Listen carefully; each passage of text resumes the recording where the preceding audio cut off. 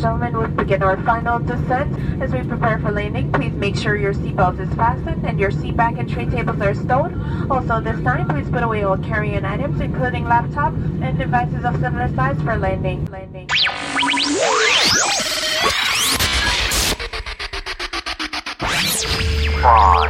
4, 3, 2, 1. Ladies and gentlemen, prepare to enter Culturama with Diva.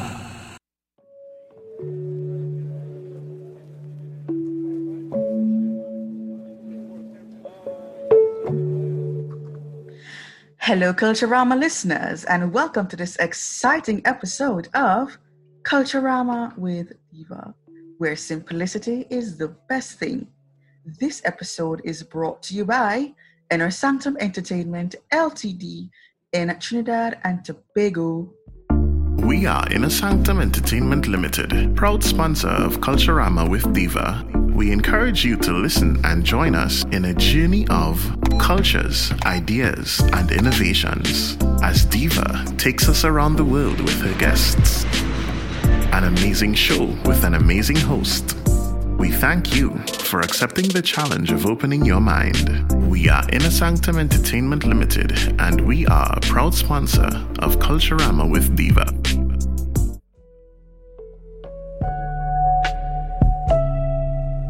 This episode is called Inspirational Moments, where I interview authors, Christian life coaches, persons with special needs, and so much more. And my guest today is Terry Albanese. Hi, Terry. Hi, Diva. Thank you for having me. I met her through an emailing list, and the power of social media just keeps us going and going and going. So, Terry, tell us about yourself. Who are you? Well, let's see. I'm an author, and I just finished, didn't just finish, but this is my first book, and it's based on a true story, Virgil the Hound. What is your background as it relates to your story, the best-selling book, Virgil the Hound? I actually used, when I was a young girl, I actually fox hunted, which I would never do now again. I would never do fox hunting again. And we had a hound that was named Virgil, and at the hunt club, not me. He belonged to the hunt club. And so we were on a hunt one day, and I had never seen a fox alive. I've only seen the fox when it was, captured and killed by the hounds. So when I went, and Virgil never wanted to hunt foxes. So he went the other way, the pack went one way, and he went the other way. And I followed him. I was sent from the huntsman to go get him and bring him back. And when I did find him, I couldn't believe it, but there was a fox there. He actually found a fox. So he was barking and yelling and yapping, and I was ready to, blow my little horn to alert the pack that they should come back because we had the fox right here. But Virgil was barking and wagging his tail, and how dogs will whimper sometimes. He was like begging me not to do that. And that's when I saw the fox, and I realized, why in the world would I want to kill anything like that, a wild animal that just wanted to live her life. So that's basically the story. Wow. So who are the main characters in this story? I see Mr. Fox here. Who else are the characters? And just give us an idea of the setting. Yeah.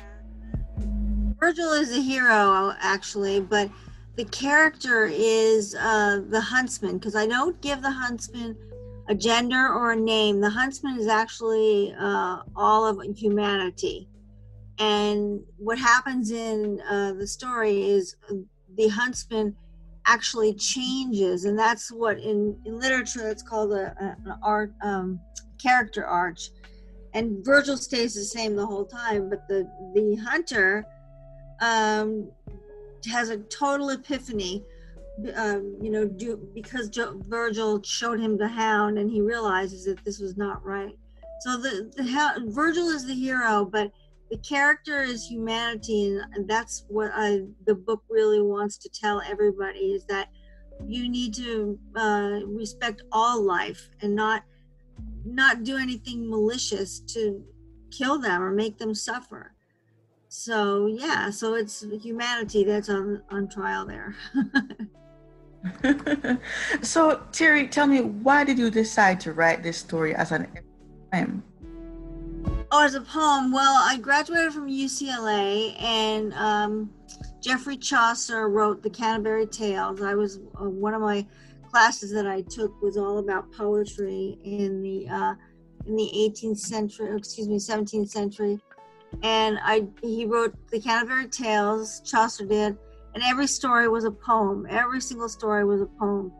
So I just thought, and I loved it. I just loved reading a story that was an epic poem. So that's why I decided to do it. And I thought it would be great for a children's book, but it's also a wonderful book to put on your table, beautiful pictures on your coffee table. And it would be a great starter for people that came into your home. But yeah, it was poetry to me is magic.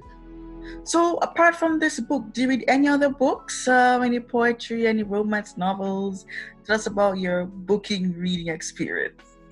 I'm gonna probably write Virgil 2, and that'll be my second book, but I haven't done it yet. Just a reminder, folks, I'm speaking with Terry Albanese, and this program is brought to you by Inner Sanctum Entertainment Ltd. in Trinidad and Tobago.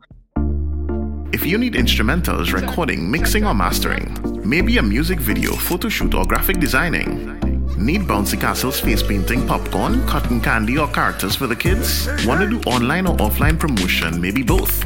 Let's print your t-shirts and everything else. Here at Inner Sanctum Entertainment Limited, we got you covered. Reach us on FB and Instagram at Inner Sanctum Entertainment Ltd, YouTube at Inner Sanctum Entertainment, and Twitter at iSanctum Studios. Or call us at 1-868-338-4123. That's 1-868-338-4123.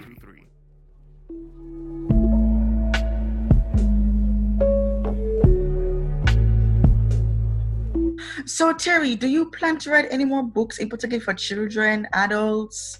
What are the age group you plan to write for? Well, I think this would be great for any age at all. My husband has read it twice, and he cried every time he read it because it was so touching to him. So I think it's a great book for children because it teaches children that, a lot of times children's books are great for adults because they may not remember what they learned as a child, or maybe they never learned anything as a child. So this is a story about being, kind to all living things. Mm-hmm. And I think that message is for everybody, children and adults. Yes, it really is. So based on reading this story, do you think it would really change a hunter's mind or anybody's mind? I don't know for sure if it could change their mind. I mean, it's like somebody trying to tell them not to smoke if they smoke and that sort of thing. It has to come to them, somehow, and they have to really want to do something. So I think if they read it, I don't know whether they would say that they would change, but I think it would make a little bit of a change in their mind. Because all the adults that I know that have read it, they just fall in love with it, and they seem to really resonate that the message of the book. So I think it's a good book. A good children's book is a good adult book as well. So Terry, it's COVID time, and it's affecting everybody's minds, and it's allowing them to be depressed. What ideas would you give them, as in books to read, or magazines to read to free their minds? What do you say? Well, I would say to read anything that'll take your mind off of what's going on. The world is so crazy right now.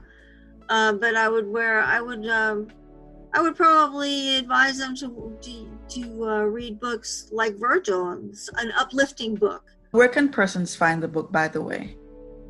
They can find it on Amazon, Virgil the Hound, and they can buy it there. Okay. So, Terry, tell me, do you think hunting should be outlawed? I do think it should be outlawed. I really do. And in fact, the place of its origin is in England, and they have outlawed it in England, but the police can't enforce it, or they don't enforce it. It's the heritage of fox hunting is there, and the Queen, I don't know if she still hunts, but she definitely hunted when she was a young girl. So I would say that. It's just it should be outlawed, because it's a terrible thing that they do. The hounds are such sweet dogs, but they train them to be killers, and it's awful. They get to the fox and they just rip the fox apart. So there is another way of doing it, though, that when nobody would need to be hurt. It's called laying a drag. And what that is you take a burlap sack and you weight it down with something to weight it down. And you put any kind of scent on it that you want the hounds to follow. So it could be their favorite treats. And somebody gets on their horse and they drag that scent all the way through, hill and dale, and just everywhere out on the trails and everything where we hunt, or where they hunt. And when they find it, then they get a treat. So they don't have to hunt foxes, and they don't have to live in kennels. You could put Chanel No. 5 on there if you really wanted to. It's what they're trained to do. So I think that would be a fun way to do it, because it's a beautiful thing. It's like being in a oil painting when you're fox hunting. So many beautiful paintings have been painting of the hunt, because it's the morning and the sunrise, and it's just beautiful. And you're out and you're on this wonderful horse, and everybody's happy, and the hounds are happy and everything. But I do think it should be outlawed. I really do. So, Terry, tell me, can a adopted foxhound be rehabilitated? Yes, absolutely. How so? Tell us. Well, they're used to living in kennels, so they're not afraid of people or anything, but they do have to acclimate, going with somebody that isn't the huntsman. And it's going to take not very long for them to forget about the kennels, because when they get to live in somebody's house, it's amazing how grateful they are, because it's a house. They have a bed. It's not just the kennels are just, concrete, and, they may have some wooden areas where they can jump up and lay on them. But, and their hounds are very smart, and they're very much like, a Labrador. Yeah. So the Labradors are hunting dogs as well, and they will really adapt to being like a regular dog in a house, and they're just very loving dogs. Wow. I know dogs are generally intelligent, but are foxhounds dogs intelligent? Very much so. Yes, very much so. They're very capable of learning commands. I mean, when you think about it, they're taught to hunt. So when they find that scent, there they go, and then the hunt master has a horn, and they pay attention to that horn. And if he blows his horn, it means that they're going off the track and they need to come back. So it's really pretty technical stuff that they learn. So if you adopt one, you're going to find a very smart dog that's going to be great for a house pet. And I know wild animals are generally intelligent too, but are foxes intelligent? Very much so. All wild animals have to be intelligent, because they have to make their own living out there. So they got to find food and do whatever they need to do to survive, and they do. So they're very smart. What do you want readers to take away from this story? Why should they buy your book? What excites them about reading the book? Right now, things are so crazy, and it's a very, and of course, they'll have to read the book to find out how it ends, but it's a very uplifting book, and, it's, what can I say? It really has been living in my heart until I actually wrote this story when I was about 10 years old, and it just, I found the actual original story that I wrote when I was about 10 or 11 years old. And when I read it, I thought this really has to be written because, you know, people need to know that there are other lives out there that are important, and all animals are important. Everything is important. So I think that that's what they should take away from it, is that, you know, just to kill something to kill it is terrible. Mm-hmm. So, you know, every life has the right to have their life. And it's a very uplifting story. Looking at your website, Animal Instincts, why that name? Why that name, Animal Instincts? Well, because I write about animals. I mean, this is the first one I've published, but their instincts and so on and so forth. And Animal Instincts are just the name I came up with with what my business is going to be called. Because I have 2 screenplays that I've written, and both of them are about animals too. Oh no, one of them is. The other one isn't. Could you tell us about the other one that you've written? The other one is about a racehorse. I used to gallop racehorses, but the horses the racing has a downside as it too. I have a love-hate relationship with it. Mm-hmm. I loved galloping the horses, and the races are wonderful to watch, but they sometimes break down and they break their legs, and when they break their legs, they can't be fixed. Really? So, yeah, their legs are too fragile to. It's not like you can't put a cast on it really if it's really broken. I mean, there are things they can do to help minor injuries, but if they break their leg, that's it. You know, they can't. There's nothing they can do about it. So the story of Justimus is how he weathered all his injuries, and there's something called a claiming race, and the claiming race is when if you put your horse in the race and you put a dollar sign on the horse, and that horse is for sale no matter how he comes out of the race, unless of course he does break a leg and he can't. Then they disclude the person that wanted to buy him. But those claiming races go down and down and down. So when you start at the top and you're running in stakes races, nobody can buy you. But then when you go down into claiming races, that means that you're for sale. So a lot of times trainers will think, well, maybe he's for sale because there's something wrong with him, but he has ran a good race. Maybe I'll take a chance and buy him for anywhere from, I think $60,000 is about the highest, maybe $100,000 claiming race. But most of them are like, and then the problem is with that is they drop down lower and lower and lower. And when they get down to, they get down from, let's say 60,000, and then they go to 40,000, and then somebody else thinks that they'll do a better job and they claim that horse, and then they go down further. 20, 10, 8, $6,000 is about the lowest rate that we have on the West Coast and on the East Coast, and the big race tracks.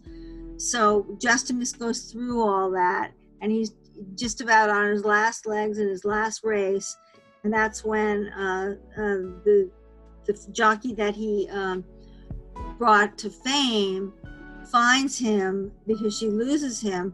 She was a jockey, and they came on the track together, and she finds him in the end, and she was able to save him.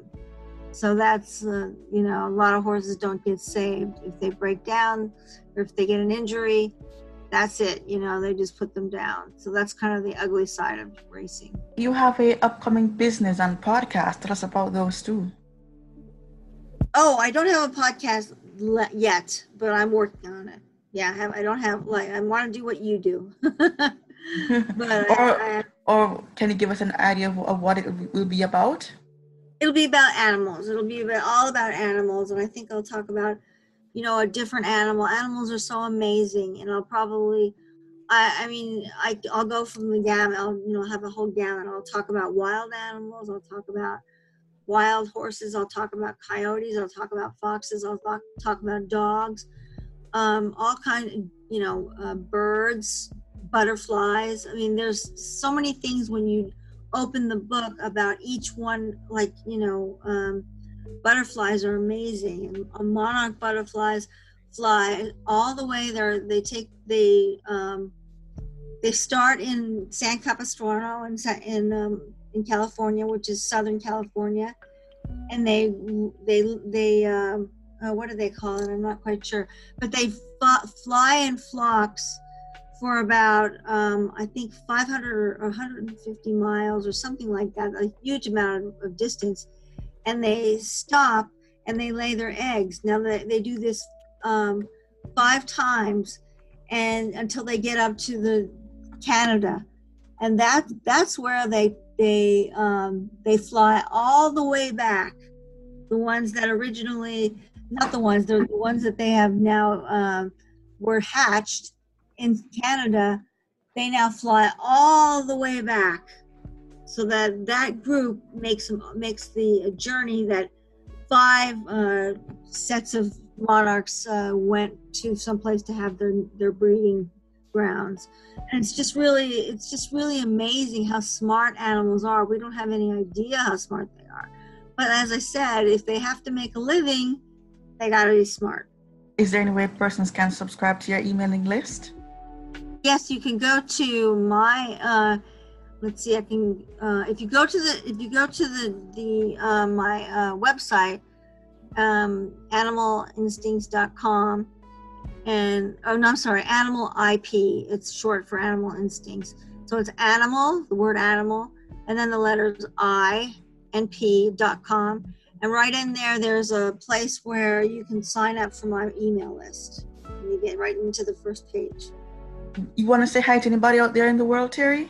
I do want to say hello to all the animal lovers out there, and hopefully all the people that will reread Virgil, and hopefully have a better understanding or a better love of all living things. That's what I want them to take away from the book.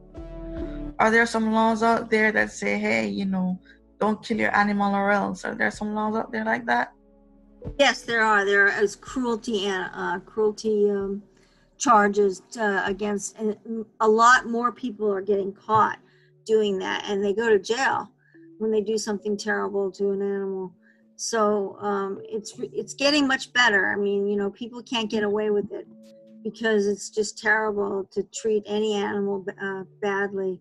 And there's just so many people that don't get that, but more and more are. I will say that. And yes, there are laws on the books that they can be put in jail. I don't know how long they can be put in jail, but they can be put in jail for, I don't know. I mean, I don't know, maybe up to a year, depending on what the perpetrator did to the animal. So it's, the animals are becoming more important to everybody. They're getting the attention of the public, and people, are going to have to think twice before they can, hurt animals. And it's a known fact that child molesters or serial murders or that sort of thing start out on animals, making animals suffer. So we can't take it too lightly, because if they're not they usually start there and then they go to people and perpetrate criminal acts on people and become murderers and that kind of thing. I noticed that when this pandemic started, cat owners and dog owners, when they take their dogs and cats out for a walk, they don't really wipe off their paw or put their, treat their paws, with germs, I noticed that. Yeah, that's true. I don't know of anybody maybe they do, but nobody has said that. And, now that you mention it, because I see people when I'm out jogging, I see them with their dogs, and some of them have masks on, not the dogs, but the people. But yeah, I mean, that's a good idea. I didn't even think about that. But yeah, they should probably wipe their paws and, they should do that. That's probably a good idea. Yeah. There you have it, folks. Terry Albanese, book author of the book Virgil the Hound. Go get your copy today. So guys, life is a journey. Live good, love God. One love, one heart. Let's get together and feel good. See you next week, Sunday.